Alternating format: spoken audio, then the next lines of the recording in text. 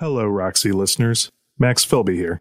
Today, I'm going to do something I didn't expect to be doing so soon after we first published this podcast. I'm going to reopen this series to report on some new documents the Columbus Dispatch obtained. They're caution letters sent from the State Medical Board to Dr. Roxy years ago. If you don't know what I'm talking about, go listen to episodes 1 through 5 of this podcast, and then come back and listen to this update. Now, on with the show. How do you know if you have a rectus diastasis? Dr. Roxanne let me tell you where and also one inside your belly button. There are little tiny Dr. Roxanne, let me give you the scoop. From the Columbus Dispatch, this is Roxy, Rise and Fall of the TikTok Doc. I'm Max Philby. Years before Dr. Katharine Roxanne Grawe's career came crashing down, she was twice warned by the State Medical Board of Ohio. You might remember that in episode 3, I mentioned that the first time Dr. Roxy received a caution letter from the State Medical Board was in October of 2018. The second letter came in September of 2021. I asked the medical board for those letters and was told they were not public record. Here's my colleague, Danae King, reading part of the response I got from the medical board in that previous episode. Caution letters are a part of the complaint investigative process and are confidential under Ohio Revised Code. If a complaint does not rise to the level of board discipline, the board may send a letter of caution to the licensee to inform them of the board's awareness of the reported behavior and recommend additional education and training. After getting that response from the State Medical Board, it sounded like I might never get to see those letters sent to Dr. Roxy in 2018 and 2021. In general, they're shielded by confidentiality laws. But I reached out to dispatch attorneys to see if there was any way we could challenge that. Those attorneys put together a letter and sent it to the medical board. And, lo and behold, it worked. About 12 hours after the Dispatch published this podcast, the medical board sent us redacted versions of the 2018 and 2021 letters and Dr. Roxy's responses to those letters. Absolutely, this should have been disclosed. I mean, even when you look at this particular situation where she was publicly disclosing what she was doing, and then the board warned her not to do it, and that was not publicly disclosed. So what is the public supposed to think? That's Lisa McGiffert with the Patient Safety Action Network, a national coalition dedicated to preventing medical errors and promoting patient safety. Oh, it must be okay. You know, there must be no issue with it or no concern that it might influence the safety of patients. These warnings absolutely should always be public. No question about it. There's no reason to hide that.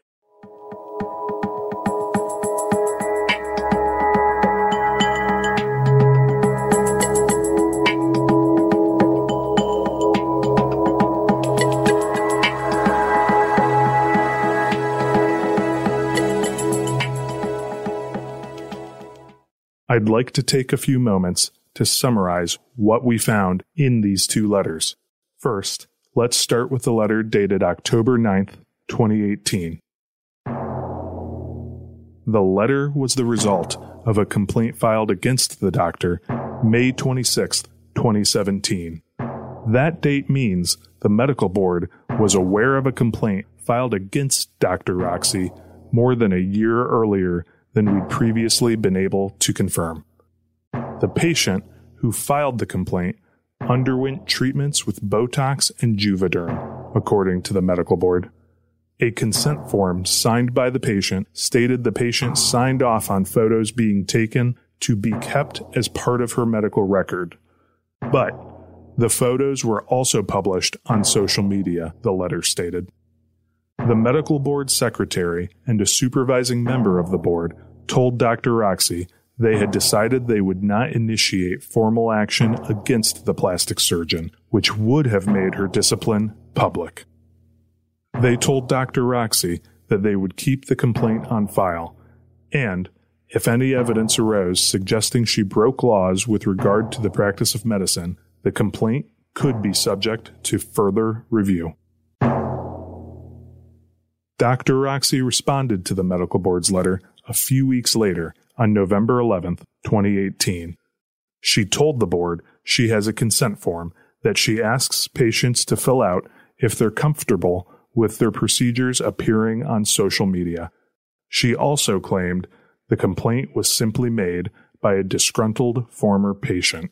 Here's my colleague, Sheridan Hendricks, reading portions of Dr. Roxy's letter in response to the medical board. We did not ever publish her photos on our website or social media sites. She did, however, verbally agree to film her procedure on Snapchat during her visit. This is not done secretively, but instead is quite clearly filmed by a staff member during the procedure while the patient is looking into the camera. This was discussed with her ahead of time, and she understood that it would post for 24 hours and then it disappears. She even looked into the camera and stated, "I'm so happy I found you guys." We take HIPAA very seriously here, and we never post without the patient's approval. This case feels like a patient who came in for injectables and was upset when she was bruised afterwards, even though we specifically go over that very risk of using needles in the very vascular face. Then she lashed out against our practice in a very serious manner. I wanted to get some reaction to this letter from people who underwent surgery by Dr. Roxy. So I reached back out to Mary Jenkins, the first former patient to file a lawsuit against the plastic surgeon. It does not surprise me at all. The fact that the medical board reached out to her to say, hey, don't do this, and it was still done, that just speaks to, where she was, that she, maybe she thought she was above what the board was saying or didn't take it serious, didn't think it was a big deal.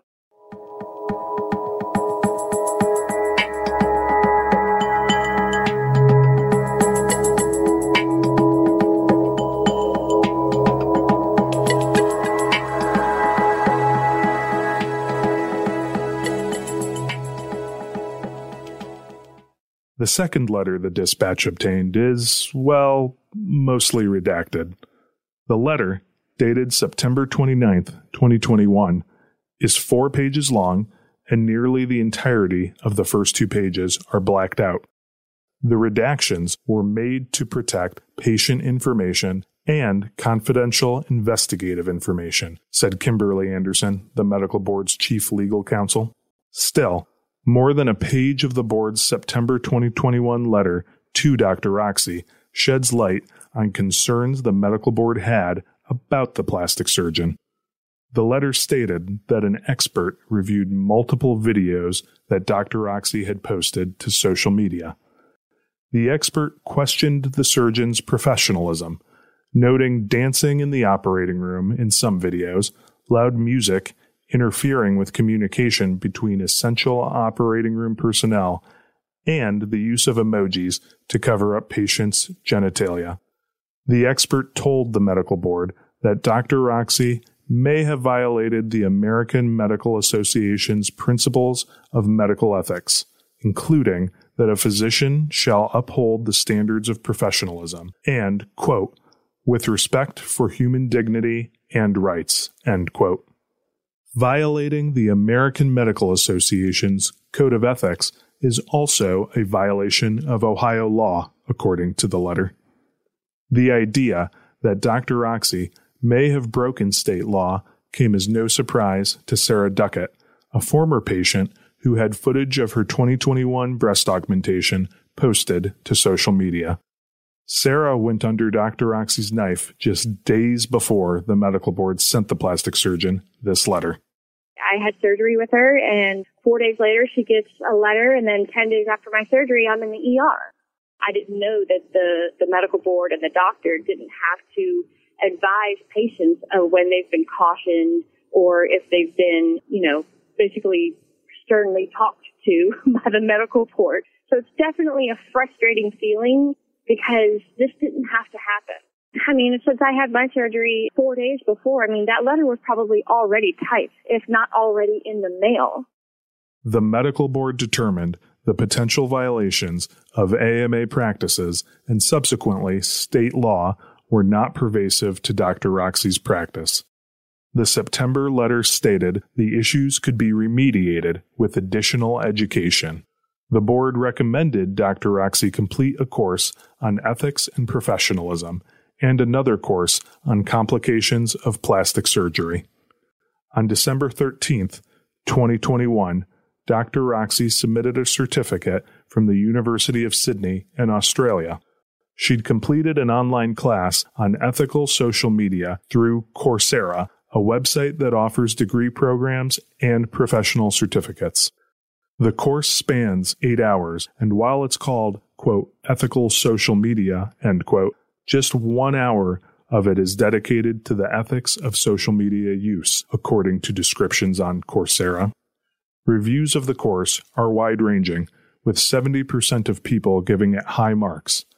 Others who enrolled gave the class a low rating, with some as recently as 2019 having stated that it was out of date, very basic, or disappointing. In a summary of the course that Dr. Roxy sent back to the medical board, she wrote that the use of social media can be misinterpreted to seem distracting or not serious.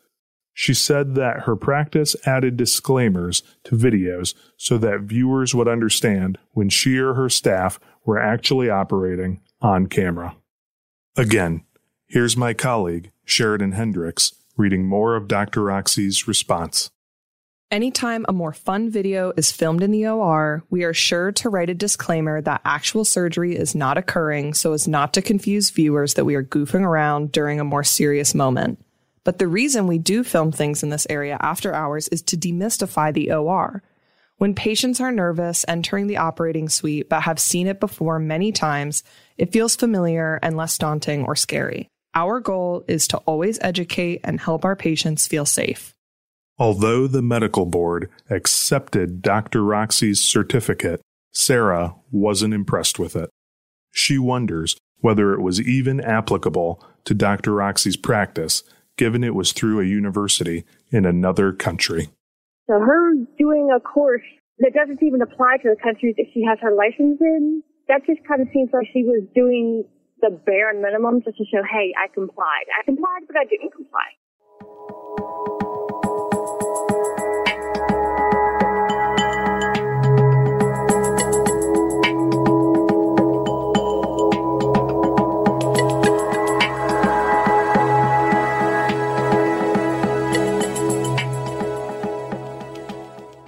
By now, we know that even if this training Dr. Roxy took satisfied the medical board back in 2021, it wasn't enough to keep the plastic surgeon out of hot water for long.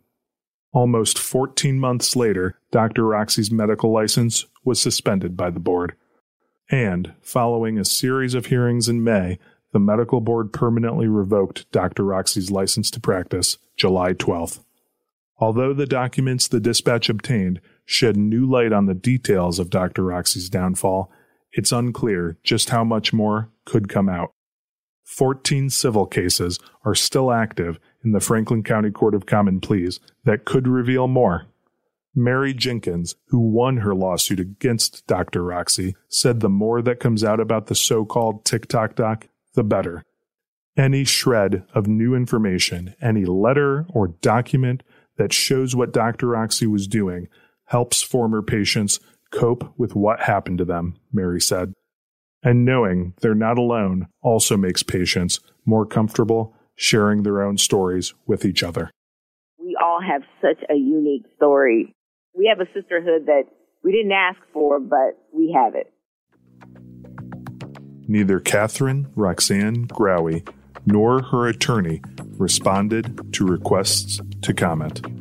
Roxy, Rise and Fall of the TikTok Doc is a production of the Columbus Dispatch. Read more stories, hear additional victim voices, and see a timeline on Dr. Roxy's career online at dispatch.com/Dr. Roxy. To support more local journalism like this podcast, subscribe to the Columbus Dispatch by visiting subscribe.dispatch.com.